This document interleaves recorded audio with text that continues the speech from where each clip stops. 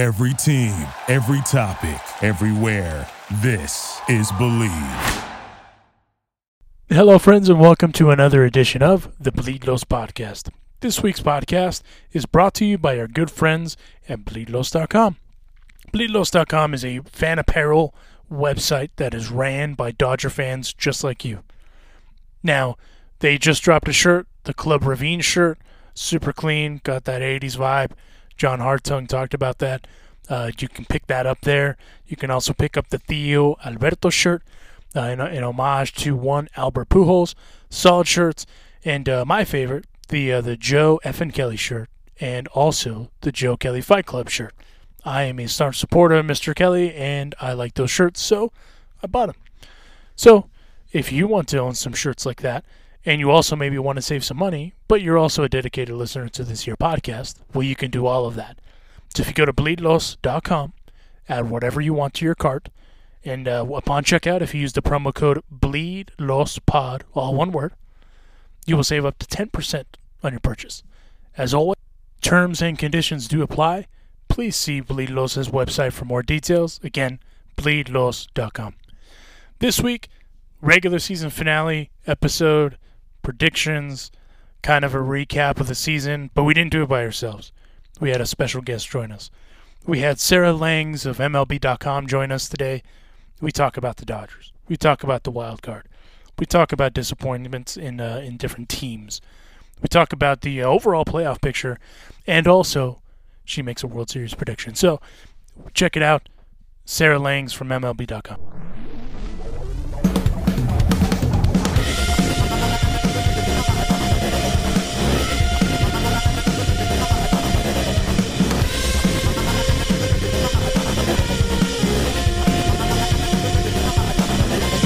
Hey fans, this is Todd Lights, public address announcer for your world champion Los Angeles Dodgers, and you are listening to the Bleed Los Podcast with your hosts Alonso and Juan, with the babyface gimmick in the sky, Roger.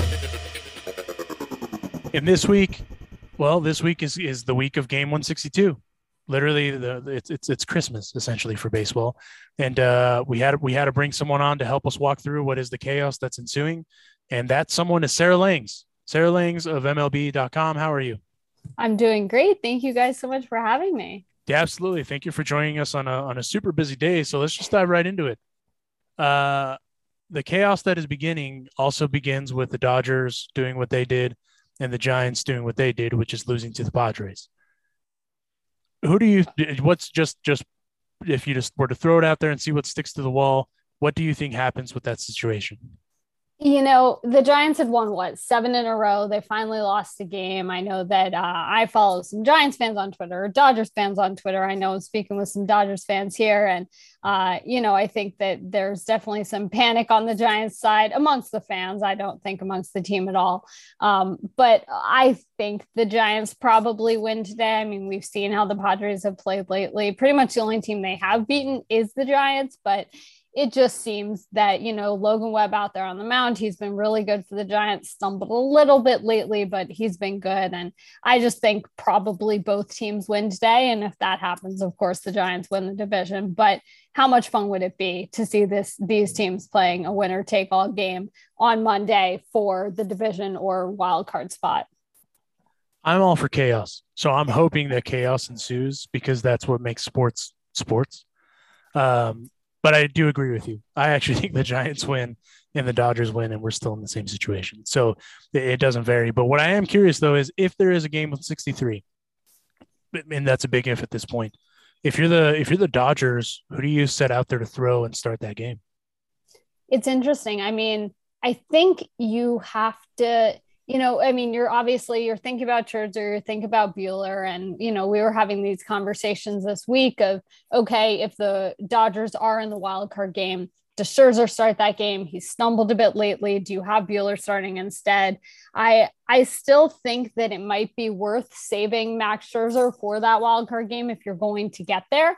And I only say that because this team has 3 outstanding stars. Urias pitched last night. He's obviously not going to pitch on Monday, But the fact that you can trot out Walker Buehler there just puts you in a different situation than another team, a team like the Cardinals, for instance, where there's a pretty big separation between Adam Wainwright and everybody else, and obviously they're not going to have to play a 163, but I think maybe that's where you go Buehler, who's been a great postseason pitcher for them. I mean, that's kind of how he first got the notoriety that he has so rightfully gotten at this point, was back in that 2018 World Series, and starting that game that went 18 innings and all that he did in that postseason. So I think I might do that, but I wouldn't be surprised if it comes to that, if the Dodgers did the reverse and went with Scherzer and saved Buehler for the wild card game instead.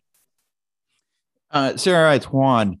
The Kershaw injury, I think, is not only for sentimental reasons, but I think it throws a huge wrench in the Dodgers postseason plans. Primarily because, honestly, I don't know how the Dodgers approach today. Do you throw Buehler today? Because let's say you throw Buehler and everything goes crazy. The Giants lose, the Dodgers win. Then I think you have to throw Scherzer in game 163.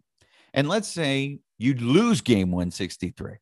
Then what are you going to do on the wild card game? Do you bring Urias back on short rest? Do you throw Gonsolin? For me, I think the Dodgers are at a disadvantage if they try to win the division. And I know this is sacrilegious, and I know our producer Babyface right now is going crazy hearing me say, what do you mean you don't go to try to win the division?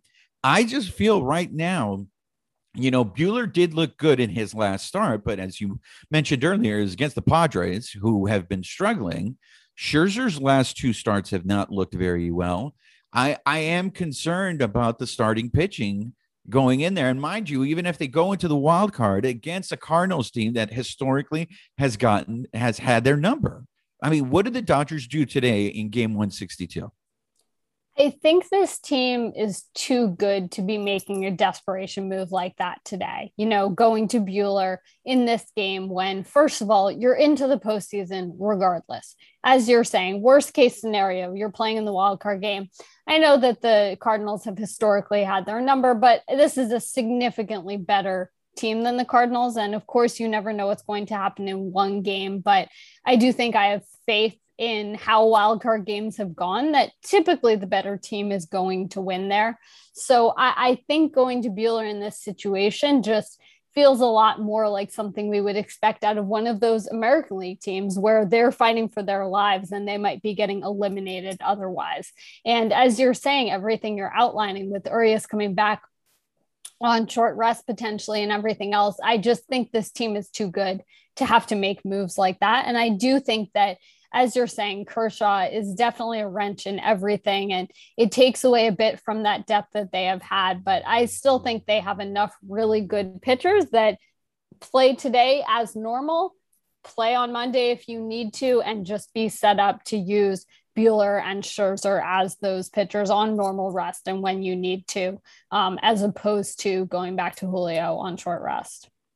So I just need you to keep telling me the same thing, Sarah, because being a Dodger fan, I guess I'm just too close to the situation. But everyone that I talk to who can be objective, who maybe hasn't grown up as a Dodger fan, is fairly confident that the Dodgers can beat the Cardinals. However, Dodger fan is having a meltdown that we're going to have to face the Cardinals. It's a one-game situation. What makes you so confident that the Dodgers can beat the Cardinals? It's just, this is such a great team. And I understand that's how fandom works. That's why fandom is amazing. This is why we love these sports, is because, this is how fans approach it. But ultimately, I know the Cardinals looked unbeatable for literally 17 straight games. And, then they lost a game and then they won the next one. But ultimately, that is a team where the offense was dormant for a lot of the year, and the pitching other than Wainwright has not been outstanding. Their bullpen set a record for bases loaded walks this year. I mean, there's just a lot of holes in that team overall. And even during the win streak, that bullpen was struggling a lot. And I just think that especially in a wild card game, where all of those moments matter so much. You hope that if you're a Cardinals fan, if you're the Cardinals, you hope that Adam Wainwright comes out and throws a shutout. But if he doesn't, and you have to go into that bullpen, Alex Reyes, Giovanni Gallegos, these guys have struggled at times. And I just think that when you look across the roster up and down, the Dodgers are a significantly better team. So you never know what is going to happen, but especially if it's Max Scherzer, I would never pick against Max Scherzer in a moment like that. And don't forget that when he was on the Nationals in 2019, he was pitching. He started that game against the Brewers in the wildcard game, and he didn't look great. And I feel like that's on his mind. I feel like he needs to absolve that and get past that. And again, you guys have seen, even just in about 2 months on your team, that Max Scherzer fired up is one of the most incredible things in baseball. And you just can't pick against that. Thank you, Sarah. I feel much better, and I will not hold you responsible if the Dodgers lose. I will not tweet at you and say, but Sarah, you said the Dodgers were going to win. Someone will tweet that at me, so I appreciate that you won't be the person doing it. Well, and to your point, speaking of those 2019 Nationals, there's been that debate going around that this Dodgers team may be the best wild card team in wild card, history or what have you. I tend to disagree, just because you still have, the 2005 White Sox, the inaugural wild card team from the National League, the 1995 Braves, even like the 99 Yankees, even though they didn't win 100 games. What say you to that debate when you kind of hear that thrown out there, Sarah? I mean, I do think it's a kind of different consideration now with the 2 wild cards. The fact that I think the main reason that people are having that conversation is because those previous wild card teams, the ones you made reference to, got a full series no matter what, right? So I think this is absolutely the best team that has a chance to get eliminated in one game in the postseason. There have definitely been some other great wildcard teams, as you mentioned, but I mean, the wins total is just insane. I'm staring at the standings as I'm talking to you guys, and it is just crazy to see 2 teams with 105 plus wins. It's the first time that there have been 2 teams winning at least 105 games in the same league, let alone in the same division. We've only had 3 seasons in MLB history where 2 teams won 105 games, but the other 2 times it was 1 AL team, 1 NL team.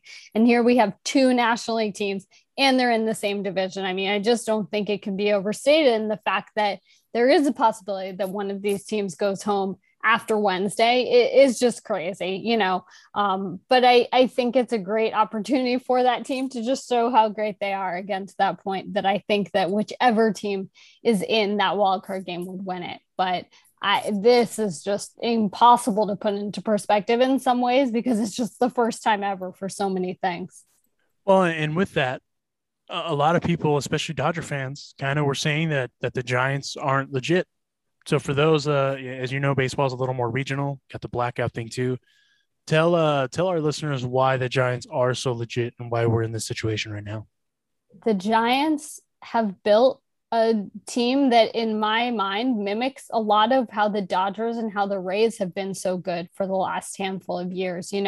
I really trace a lot of what the Dodgers have done, what Andrew Friedman has done, to the way that the Rays approach the game. And you could say that what Friedman has done is the Rays, but with money, with the ability to sign free agents as he chooses.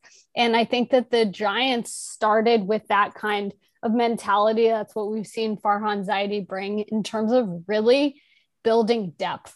I think that the most interesting thing about the Giants this year is that they haven't really had any bad players. I know that sounds kind of silly, but every player is there for a reason, whether it's he just hits lefties, he just hits righties, he does one thing really well.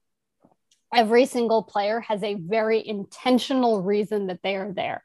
And that's not to say that other teams don't build their rosters intentionally, but there are just such specific moments where you know that a certain guy is built for that moment. And they've just gotten outstanding performances. I mean, Buster Posey and Brandon Crawford at age 34 having amazing seasons. Crawford having the best season of his career at age 34, which is practically unheard of. And Posey, after not playing last year due to COVID concerns and having surgery the year before, coming back fully healthy, fully rested. And this again kind of gets to the way the Giants have managed the team, which is that they had very specific off days. These guys knew they were very well coached in terms of knowing when they would be rested.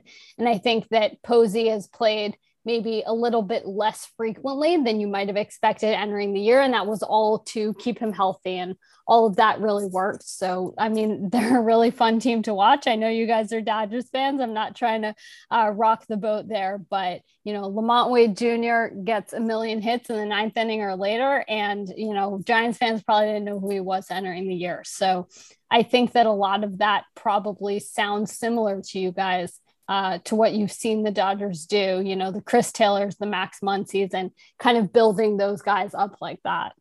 Much to the chagrin of my my co-host and our producer, Roger, I have been saying the Giants are legit from day one. And they kind of were like, no. It's like, okay, all right, man, whatever. And here we are.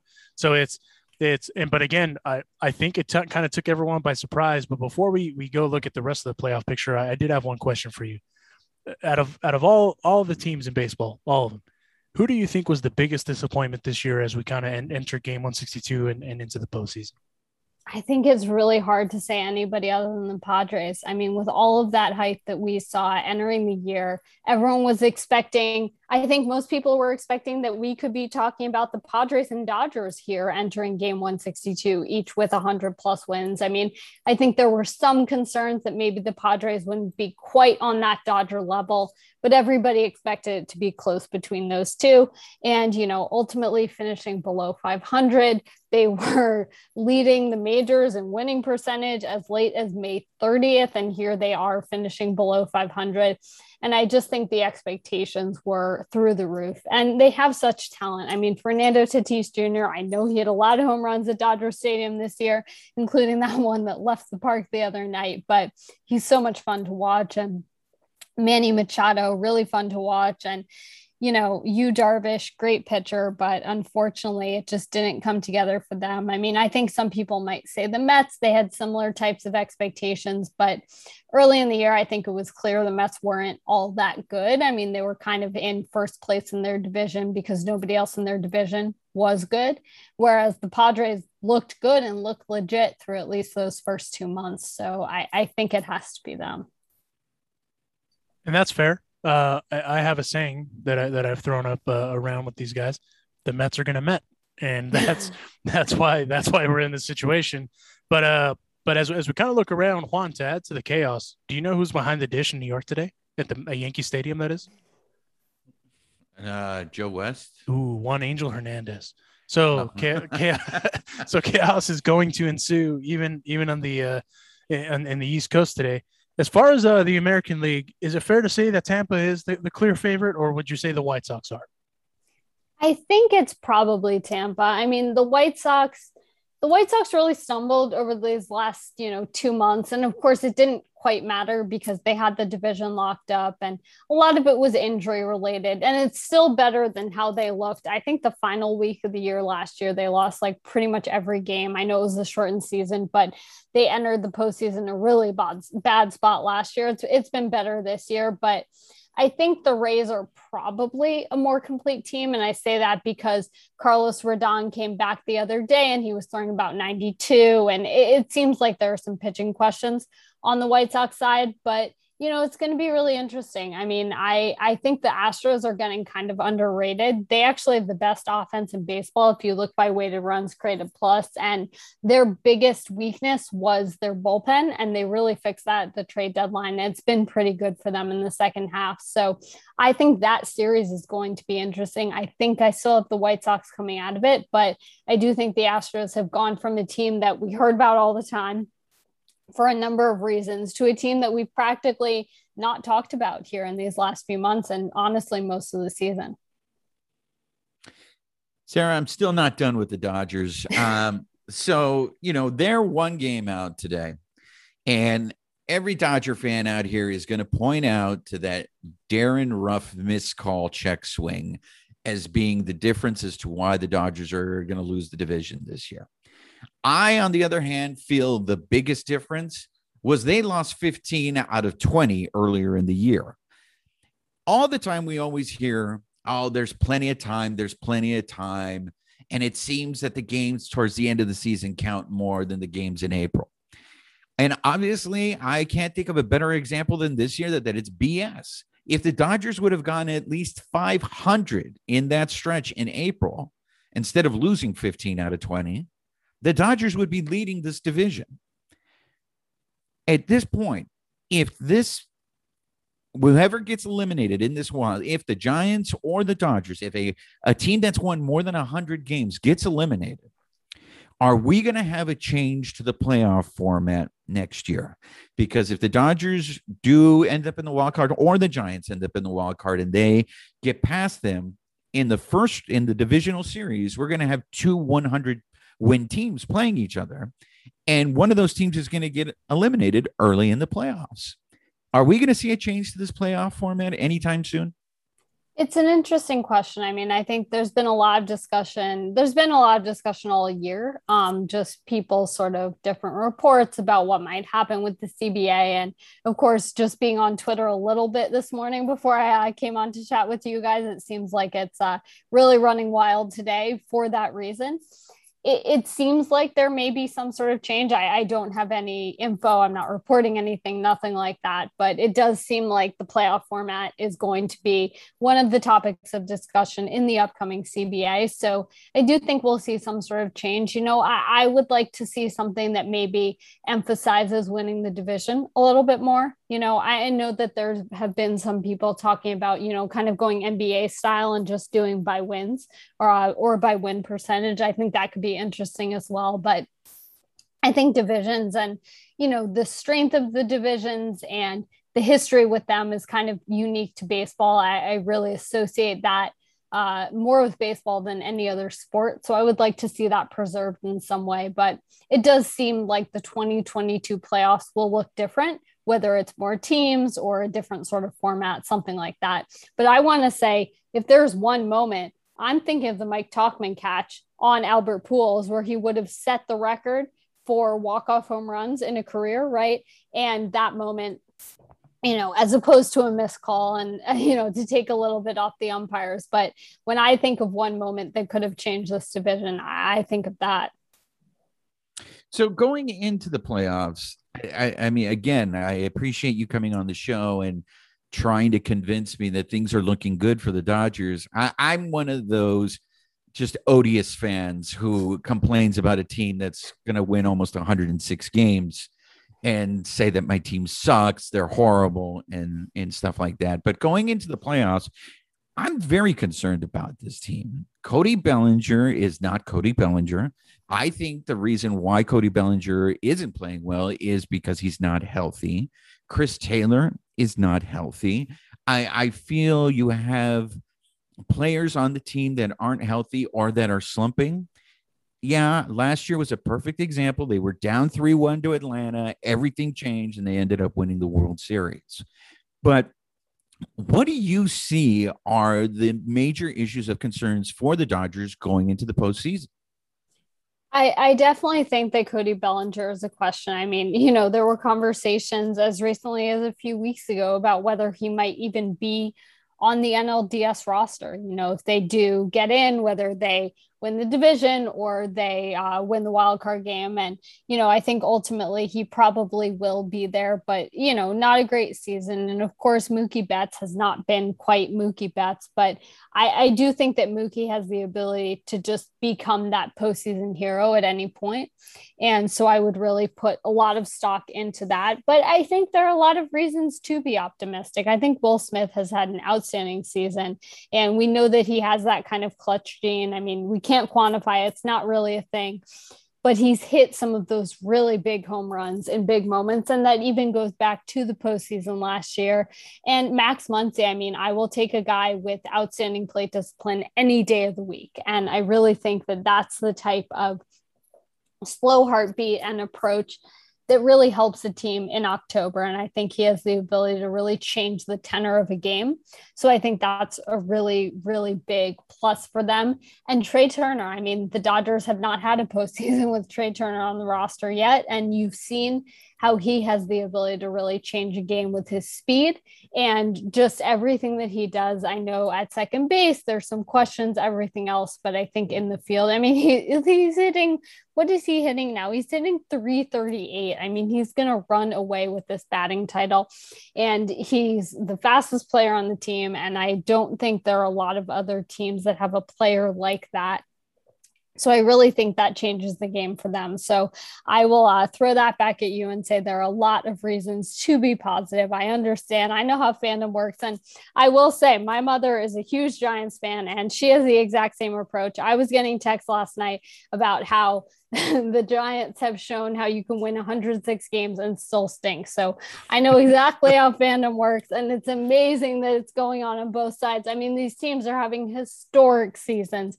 and fandom is an amazing thing. And I love it so much. But I think even despite maybe those questions in the outfield with Bellinger and Betts, there's a lot of reasons to be optimistic about this team.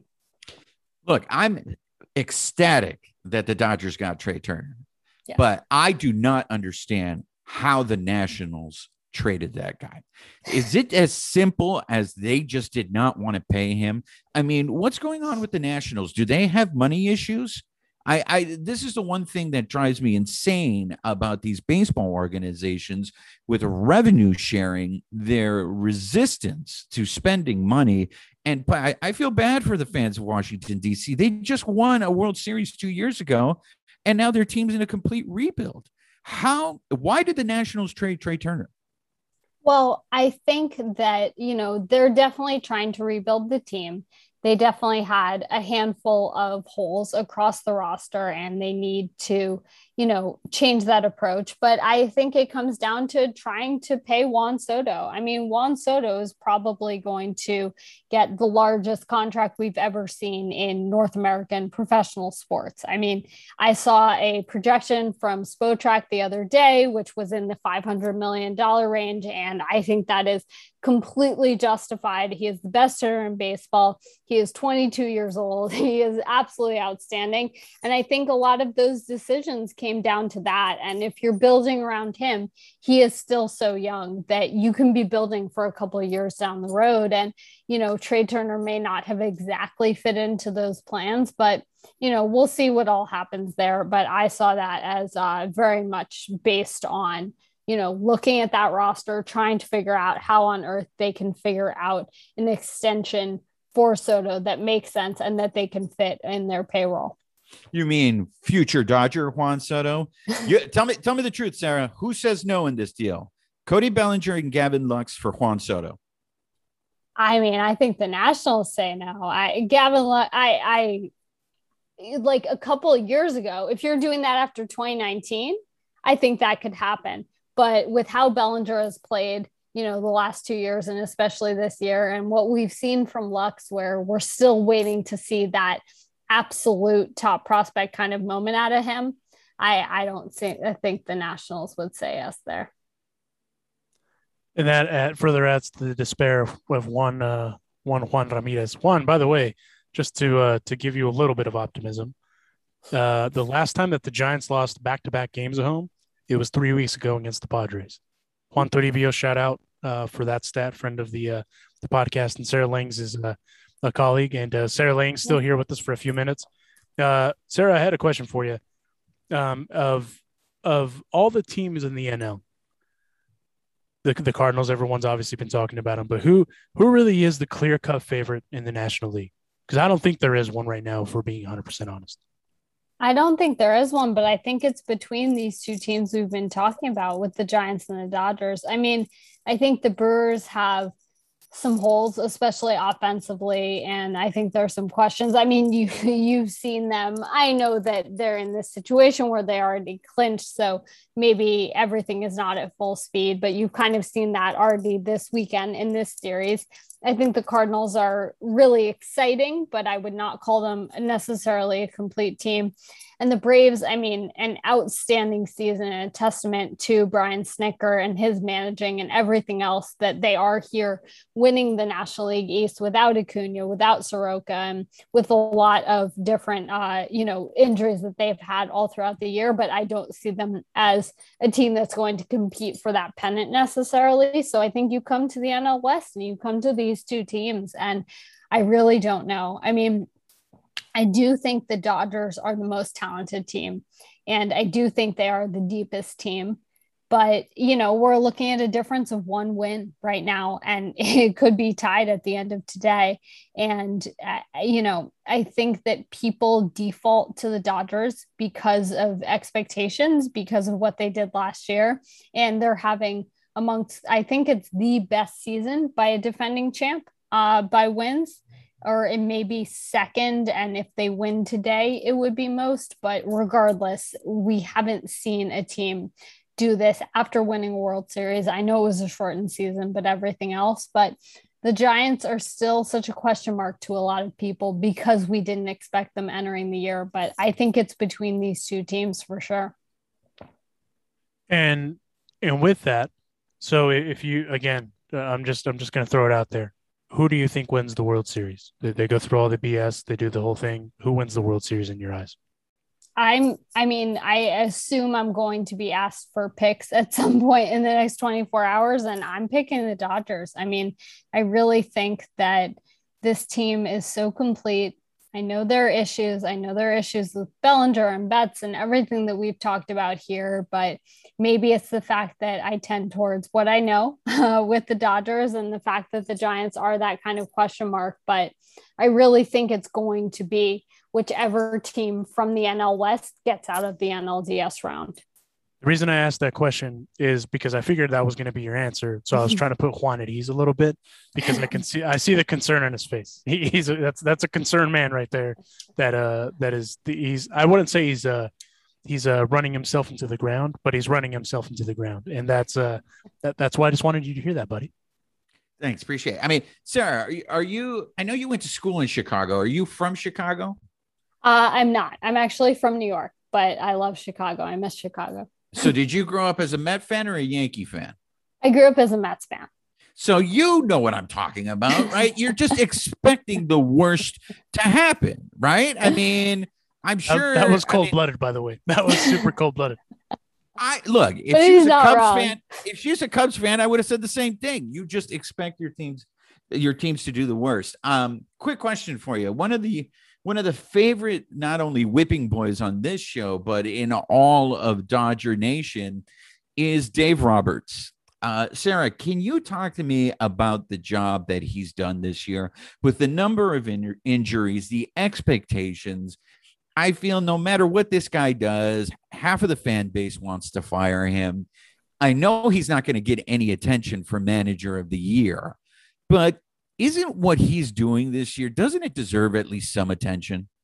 Absolutely. Dave Roberts is an outstanding manager. And I'm glad you mentioned the injuries because that's really what I look to. I mean, quantifying a manager's impact is the most difficult thing in baseball. I mean, other than intangibles, but it gets into that. It's so hard to know. We've seen talented teams succeed. And, the question is, did the manager really do anything there? And then we've seen talented teams fail, and you wonder if the manager had any sort of impact there. But there's no question that he is really an outstanding manager. I think he's done a great job in his entire time, with the Dodgers. And it is funny because he doesn't get all that much attention when we get to manager of the year. And I think it's because this team is always expected to succeed.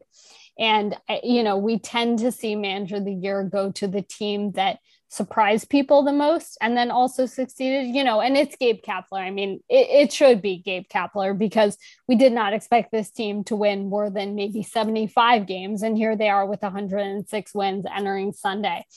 But the job that Dave Roberts has done with all, just all of these guys who have been injured, and the fact this team, as you mentioned, that stretch in April, the season could have been over then. And here they are with 105 wins entering Sunday. I really think that that's where you see the manager's impact. And, I think that he has this steadiness to him and this way of guiding this team that we've seen for so many years now. And he is going to go down as one of these outstanding managers. And it's really great to see. I mean, I think that, he doesn't get all of the attention being out on the West Coast and everything else, but absolutely, they didn't deal with the Braves level of injuries, but I do think for a team that was expected to run away with the National League, They definitely dealt with their share of road bumps, and you can really attribute the fact that they are here, the fact that they have a chance to still win this division, to him and to what he has done guiding this team. So let me push back a little bit here, Sarah. In terms of the Braves, I know the Braves injuries were more to everyday players, but I mean, the Dodgers were throwing bullpen games for like 3 days out of the week for a good stretch there. So do you really think that the Braves injuries were worse than the Dodgers injuries this year? Well, I don't have it up right now, but there's a great place on Baseball Prospectus that basically quantifies projected WAR for the season and what percentage of that projected WAR the team lost out on due to injuries. And I believe that the Braves were ahead of the Dodgers in that last time I checked. I mean, Mike Soroka is really the one I look to because they were expecting to get him back in April. And, people may forget how great he was in 2019 as a rookie, but, he got that one first place vote for Rookie of the Year that kept Pete Alonso from being unanimous. And I thought that was justified. I mean, he had an outstanding year for that team, and they were really expecting to have him back.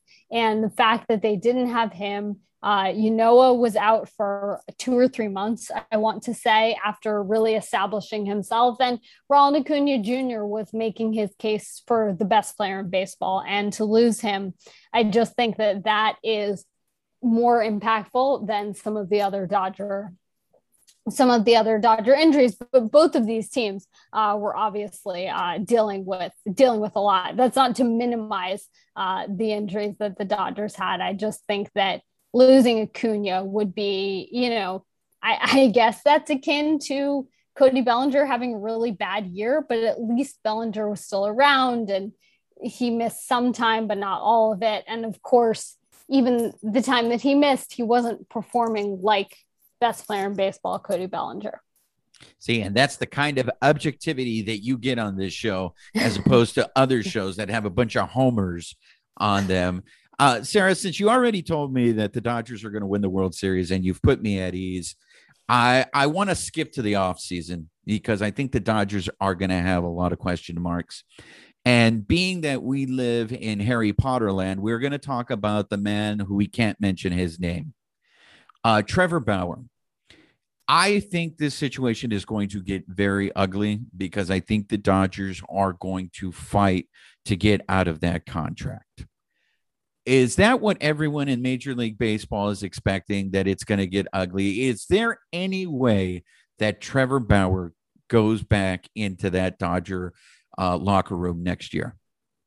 It's really hard to say. As you're alluding to, we sort of just haven't heard about him now for a while. It feels like at least a month and a half, other than his leave being extended. There hasn't really been much discussion, but I'll say that from where I sit, and again, not with any special info, but just based on the reporting that I've seen, doesn't feel like he's going to pitch another game for them. And we'll see what happens. I know there's still proceedings to go on and there's a lot more. And of course, as we've seen with other cases like this, there's kind of two separate things going on. There's whatever's going on legally, and then there's the fact that Major League Baseball may make a decision that doesn't even necessarily have anything to do with what is going on in those legal proceedings, right?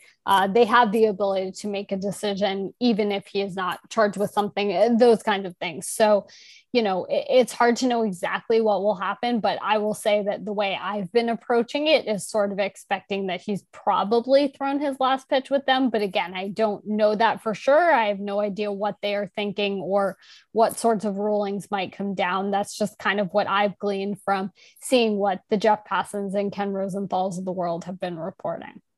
So, Sarah, let me follow up with you. So I'm going to make you speak for everyone in Major League Baseball media, but the reluctance to speak about him, is it because the bosses have told you guys we can't talk about it until everything comes in? Because the way Major League Baseball's domestic violence policy is written, They don't need to press charges against him in order for Major League Baseball to take action on it. I mean, can't we say the least that we can say about Trevor Bauer is that he gets off on beating on women? Isn't that the least we can say? And it seems like everyone has stayed away from this topic. Well, I can't speak for everybody else, but I can say that, I mean, you guys are familiar with my work and what I do, and I put stats out there and analysis, and I really do just talk about what's going on the field. So this would never have really been under my purview. I mean, I don't have the kind of sources or those kinds of conversations where I would be reporting what might be going on next in something like this. So certainly nobody has told me to do anything or not do anything. It's just that there's nothing to say about him because he's not going out there and striking out 10 and not walking anybody or doing anything else like that. And speaking of something that's under your purview, I'm curious because this is also an offseason question. The NL Cy Young Award race is kind of gnarly. There's two Dodgers in there, so that's why obviously I have to bring it up. Right. Walker Buehler, Max Scherzer. In my opinion, Max Scherzer may be the best deadline. The Scherzer Trey Turner deal may be the best deadline deal ever, but that's still yet to be sorted out. But also of relevance, Kevin Gausman's in the mix for that, and one Corbin Burns who was pulled yesterday to keep his ERA low. Who in the AL, I'm pretty sure it's Robbie Ray that's getting the Cy Young. If it's not him, it's Garrett Cole. It's really nobody else out of those two guys. But in the NL, who do you think is walking away with that one? This is impossible. I am so glad that I don't have a vote in this one because I have no idea what I would pick. I mean, I was so dead set on it's going to be Max Scherzer. And, you know, he's going to become the second guy to win the Cy Young in a season where he changed teams, joining Rick Sutcliffe in 1984. And then he had those last two starts, and, you know, it doesn't, a September start in the conversation for Cy Young does not mean anything more, but we know that recency comes up in terms of how voters go and what we see happening here. And I know that Corbin Burns, you know, all that happened last night was with regard to his ERA or whatever else, you know, just give him a short start to get him ready for the postseason. But if you look at his numbers, I do think I'm expecting Corbin Burns to win.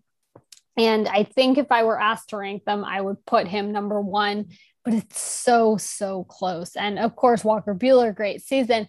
Zach Wheeler, great season. Kevin Gausman, Brandon Woodruff. I mean, we could have two teams with two guys finishing top five. I think that's really realistic with Scherzer and Buehler and Burns and Woodruff, which is really cool just to think about how, you know, the concentration of pitching in the National League. But it's amazing how the National League has probably 6 or 7 guys where if you told me you were ranking them top 3, I would not even bat an eye and be like, yeah, that makes sense. Whereas in the American League, it's pretty much set. I mean, I know Robbie Ray did not look great in his last start, but neither did Garrett Cole, but it's pretty much just between those two guys. So it's really interesting to look at that split across the leagues as well. And I think you're 100% right. I actually think Corbin Burns is going to win it. I know Dodger fans that listen to this, we are a Dodger-centric podcast, but anyone that knows that listens to this, I don't give a damn about that. And I think Corbin Burns wins it. And it's literally, I think Walker Buehler is the second in the race. And it's literally by peanuts, you know, as far as like when you look at the numbers. And we haven't even talked about one Zach Wheeler. We haven't even talked about Brandon Woodruff of the Brewers. So, I mean, there's, you know, even Wade Miley could be thrown in some of that stuff before injuries and whatnot. But I digress because I think it's Corbin Burns, no battle. And I know some people are pissed about what he did yesterday, but you know what? To your point, you gotta, you know, kind of take the rust off, if you will, rip the Band-Aid off before you go into the postseason because he's going to have a few extra days of rest. Definitely. And, you know, the Brewers, I really think the Brewers deserve a lot of credit for the way that they manage the, you know, ramp up from 60 games to 162 games this year. You know, it was a very popular conversation topic in spring training, How are teams going to manage this with their starting pitchers? These guys did not throw very many innings last year, and now they're going to be expected to throw 150 plus, up to 200, however many innings it might be. And the Brewers actually had, this was as of a couple of weeks ago, but I'm going to assume it's still true, the most starts on 6+ days of rest just across the majors. So just for anybody who is keeping track at home, 4 days of rest is the normal. That's if you're going on a normal 5-man rotation. You often get a lot of starts with 5 days of rest as well, with off days and stuff like that. So 4 and 5 is kind of the normal. 6+ is just doing a little bit more rest. And very early on, it became clear that the Brewers were giving their guys Woodruff and Burns and Peralta just a little bit more rest here or there. And I really think that was with an eye to the postseason if they were to get there, and also to the health of these pitchers. And I know that they've had some time on the injured list. Burns spent some time there, and Peralta as well.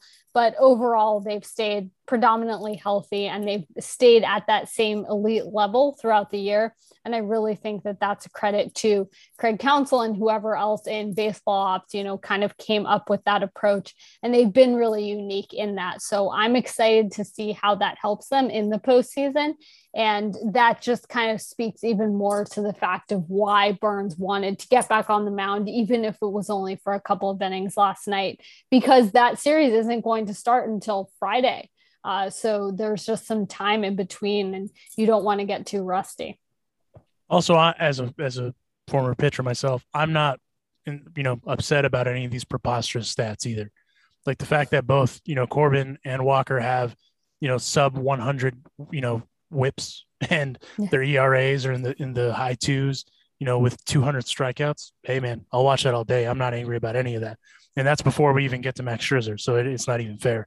But one last one for me, Sarah Langs, joining us for a few minutes here on Baseball Christmas, as I call it, day 162.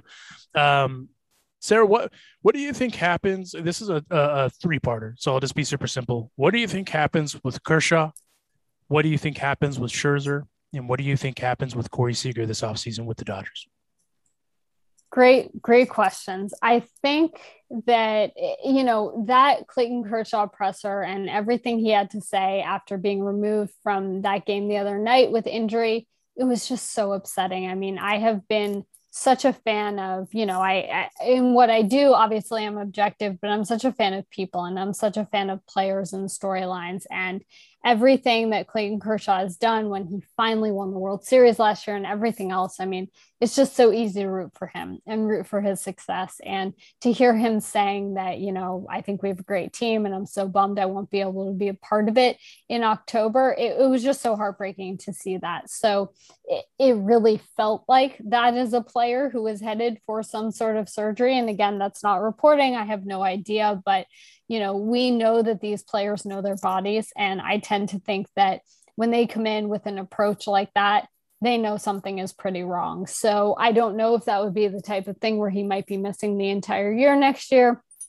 I don't really know, but I'm kind of inclined to believe that, he has a chance to be part of the Dodgers as long as he would want to. I know that when he opted out a couple of years ago, people were talking about, going to the Rangers, going home, being from Texas. But I think at this point, he's a Dodger. And if he wants to be a Dodger for the next 2 years and potentially recover from a surgery and then come back, I think he would be given that option. I think everyone would kind of like to see that. As for Scherzer, I mean, I think that what happens with Max Scherzer is going to depend a little bit on what happens with the Dodgers this postseason.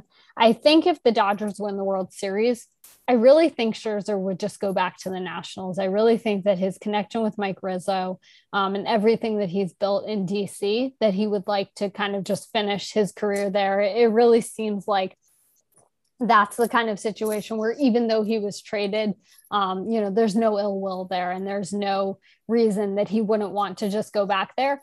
But I do think if the Dodgers get close but don't win the World Series, that we could see that competitive spirit kind of changing the calculus for him, and he might want to be on a team that would be a contender next year. And especially if Kershaw is injured and everything we're talking about with Trevor Bauer, I mean, I think the Dodgers would be smart to try to re-sign him. And he's an outstanding pitcher, even at age 37. He'll be really great at age 38 as well. And they would certainly be well served to have him next year if he would want to. And as for Corey Seager, I mean, it really seems like he's going to be a Yankee. It seemed like when the Dodgers made that trade and got Trey Turner as well, that was kind of the end for Corey Seager on the Dodgers. I don't know anything for a fact, but Trey Turner would be better served to be playing shortstop for sure. And I do think that the Yankees are going to be in the mix for all of these shortstops who are going to be free agents after this year. Gleyber Torres got moved back to second base. It's very clear that they need a shortstop, and I think that Seager and Trevor Story are the best shortstops probably on that market. Correa also really good, but I don't think the Yankees would sign him given the Yankees-Astros history and everything else. So I think it just comes down to Story and Seager, and I think that Seager is probably perceived to be the best and the best potential future talent, and the Yankees tend to get what they want in that respect. Thank you for also validating me. And for the record, that's a point, because I've been saying Trevor Story and Corey Seager are the class of this class. Thank you very much. My friend Juan has a question for you. Hey, Sarah. So we're going to wrap things up here with the way we usually end all our shows. But I just have a quick question for you before we do that. This is a perfect person to ask this question because you're all about stats. In your Cy Young conversation with Alonso, Julio Urias's name didn't come up. Now, Julio won his 20th game last night. I do not subscribe to this theory. I don't think Julio should win the Cy Young, but everyone else, especially all my paisanos, are convinced that Julio is the greatest pitcher that ever lived and should win the Cy Young. Now, the issue is the stat of the win no longer really matters. Everybody that you guys were talking about, the reason why you guys were focusing on them is their ERA and their whips. How did the win stat just become a thing of the past, something that is no longer important? I mean, we've had Cy Young winners in the past. Corbin Burns has 11 wins, and he might win the Cy Young. How did you statisticians allow this to happen, Sarah? Tell me. Well, I can't take too much credit or blame because I think that this started probably long before I was really even part of this industry. But I think it just comes down to what a pitcher can control. I mean, Jacob deGrom is the perfect example of it. He had the fewest wins of any pitcher to win Cy Young in a normal length season, all of that. I think that was with his 2018 win, or maybe it was in 19. But either way, he won the Cy Young in back-to-back years without winning very many games. And you guys know, I mean, a large part of why Julio Urias has 20 wins is because he's on the Dodgers, who have 105 wins, right? And they have a great offense and they are a great team. And that's not to take away from him. I mean, he's had an outstanding season. He will absolutely finish within that top 10, but I do think there's a difference. I mean, if you look at other stats, the things that he can control, the things that he is doing on the mound, they're not necessarily in that Burns and Wheeler and Scherzer category. He's still been great. There's no question. But the other thing is that, we tend to look at guys who really dominate with strikeouts these days, and that's not really what he does. So I just think that puts him in a different category, but I'm not trying to take away from his season. And the other thing I'll say with wins is that they still matter a lot to the pitcher. I mean, we heard that from him last night when he was talking about this being a dream of his and, being able to win 20 games in the big leagues. And I never want to have the conversation about wins not mattering take away from how much it matters to the pitcher. And I've heard that across the board from a number of pitchers who, whether they've had high win totals or not, it matters for them and it matters for what they look at on their stats. And I don't want to be, I want to be sensitive to that. Obviously that matters. I mean, these are the guys who are going out there, putting themselves out there and having these performances. But I just think that when you're evaluating a player, he can't control it, And ultimately, I think that's what it comes down to. I mean, Corbin Burns part of the reason he has 11 wins is, his team was not scoring all that many runs for the first part of the season. So a lot of times he would go out there and allow a run or no runs and leave in a tie game, and that's not something that he can be controlling. So that's really what I see as the difference there. But I know that people, certainly with him winning 20 games, which we hadn't seen from an NL pitcher in a couple of years, the conversation about wins is back again. Absolutely. And this is why we wanted Sarah on the show, because she keeps it real. Any of my BS nonsense questions, she just slaps me in the face and tells me how it really is. Sarah, so real quick, with what the Giants did now, this season, next season, they're going to have a lot of money freed up. They have Farhan over there, who obviously knows what he's doing. Personally, I know Jace Tingler is taking the blame for what happened with the show pods. I really don't. I think the injuries really caught up with them in the second half of the season. Everybody's going to say, there's theories out there that clubhouse imploded. And people are pointing the finger at that Dees, which I don't agree with. The guy played hurt the whole season. The guy's out there. And for people to say that he's all about himself, I just don't get that. I think the show pods are going to be there next year too. Is this window of the Dodgers' dominance of that division now closed, and now we're going to be in a dogfight for the next few years with these other teams in the National League West? It's a really good way to put it. I do think that the years of them winning the division by 5 or 10 games might be over for a bit. I completely agree with you that the Padres are going to be in it next year. Injuries were a huge part of it. I do think they need to make some pitching improvements for sure. But across the board, that offense is so good. Fernando Tatis Jr. is a top player in this game. Manny Machado is really, really good.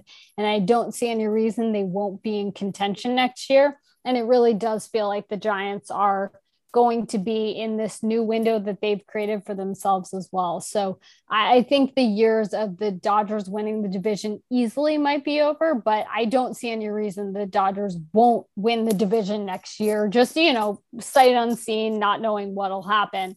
But there's no reason they wouldn't necessarily, but I do think it'll be closer. I think we have 3 teams here that could really be good for the next, 2-3 years.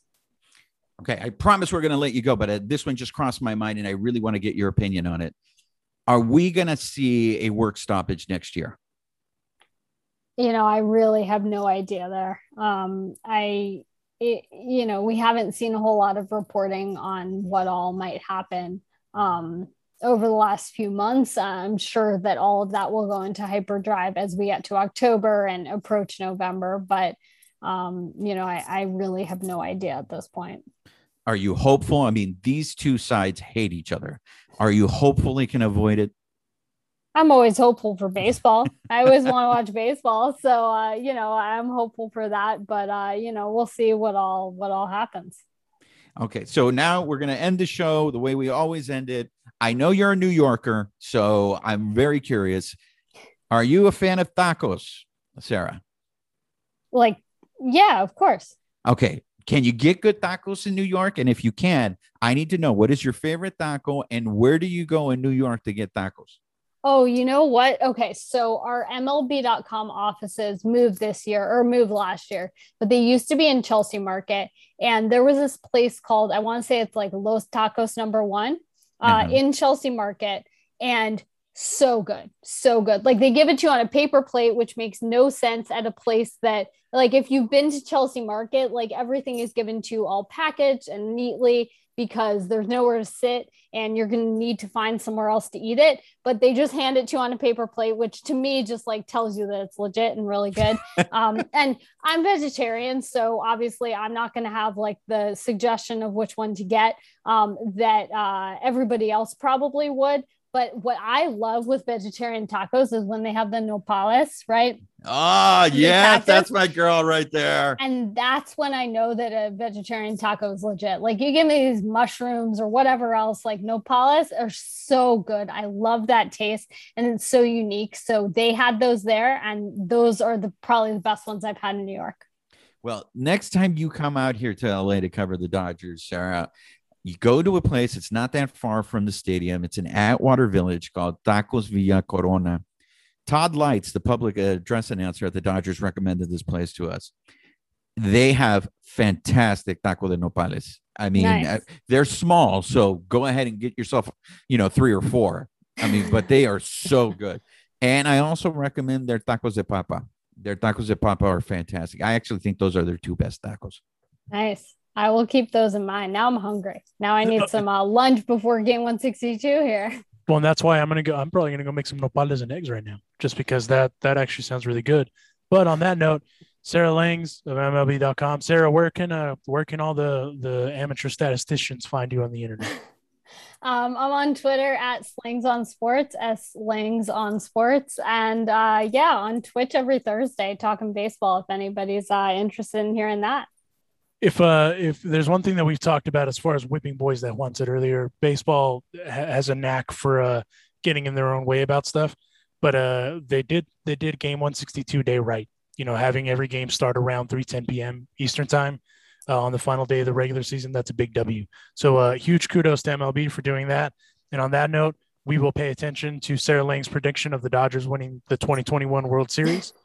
And Corbin Burns winning the Cy Young, and coin flip in the AL for those 2 top dogs. Sarah, thank you so much for making the time on such a hectic day, and we will catch you down the road. Thank you guys so much for having me. This was a lot of fun. Really appreciate it. Thanks, Sarah. And there you have it, Sarah Langs of MLB.com. You can check her out on the Twitter machine, like she said. She's a great follow, especially if you're into the just kind of the realness and the pureness of data in the game, and also all things that are fun with the game. Go check her out on Twitter. Great follow. And again, huge thanks to Sarah Langs, and huge thanks to you guys this year. Because if it wasn't for you guys that subscribe and follow us and all that great stuff, there is absolutely no way that we would have had the guest list that we had this year, that we would have had the kind of exposure that we've had this year, if you will. And so we really, really thank you guys, and we really appreciate you guys. We're going to be doing some stuff for the postseason, so it's not goodbye yet, at least until the next year. But for the time being, we're going to be doing those post-game shows here and there, and hopefully we can do a bunch of them leading up to the World Series and fulfilling Sarah Langs' prediction of the Dodgers winning the 2021 World Series. But only time will tell. But on that note, again, huge thank you to you guys. If you haven't, please subscribe, rate, and review our podcast. Really, really appreciate it. It'll help us with our guest list for next year as well. And follow DodgersBeat.com.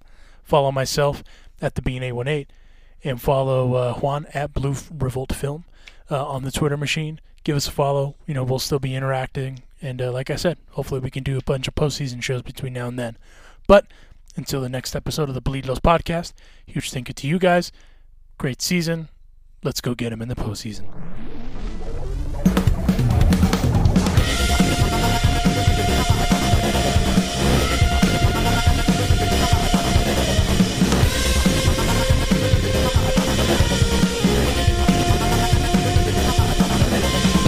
Thank you for listening to this week's episode.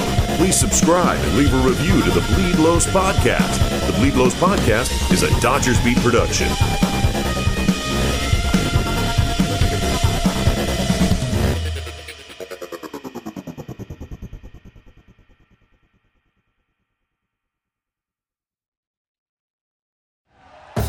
Thank you for listening to Believe. You can show support to your host by subscribing to the show and giving us a 5-star rating on your preferred platform. Check us out at Believe.com and search for BLEAV on YouTube.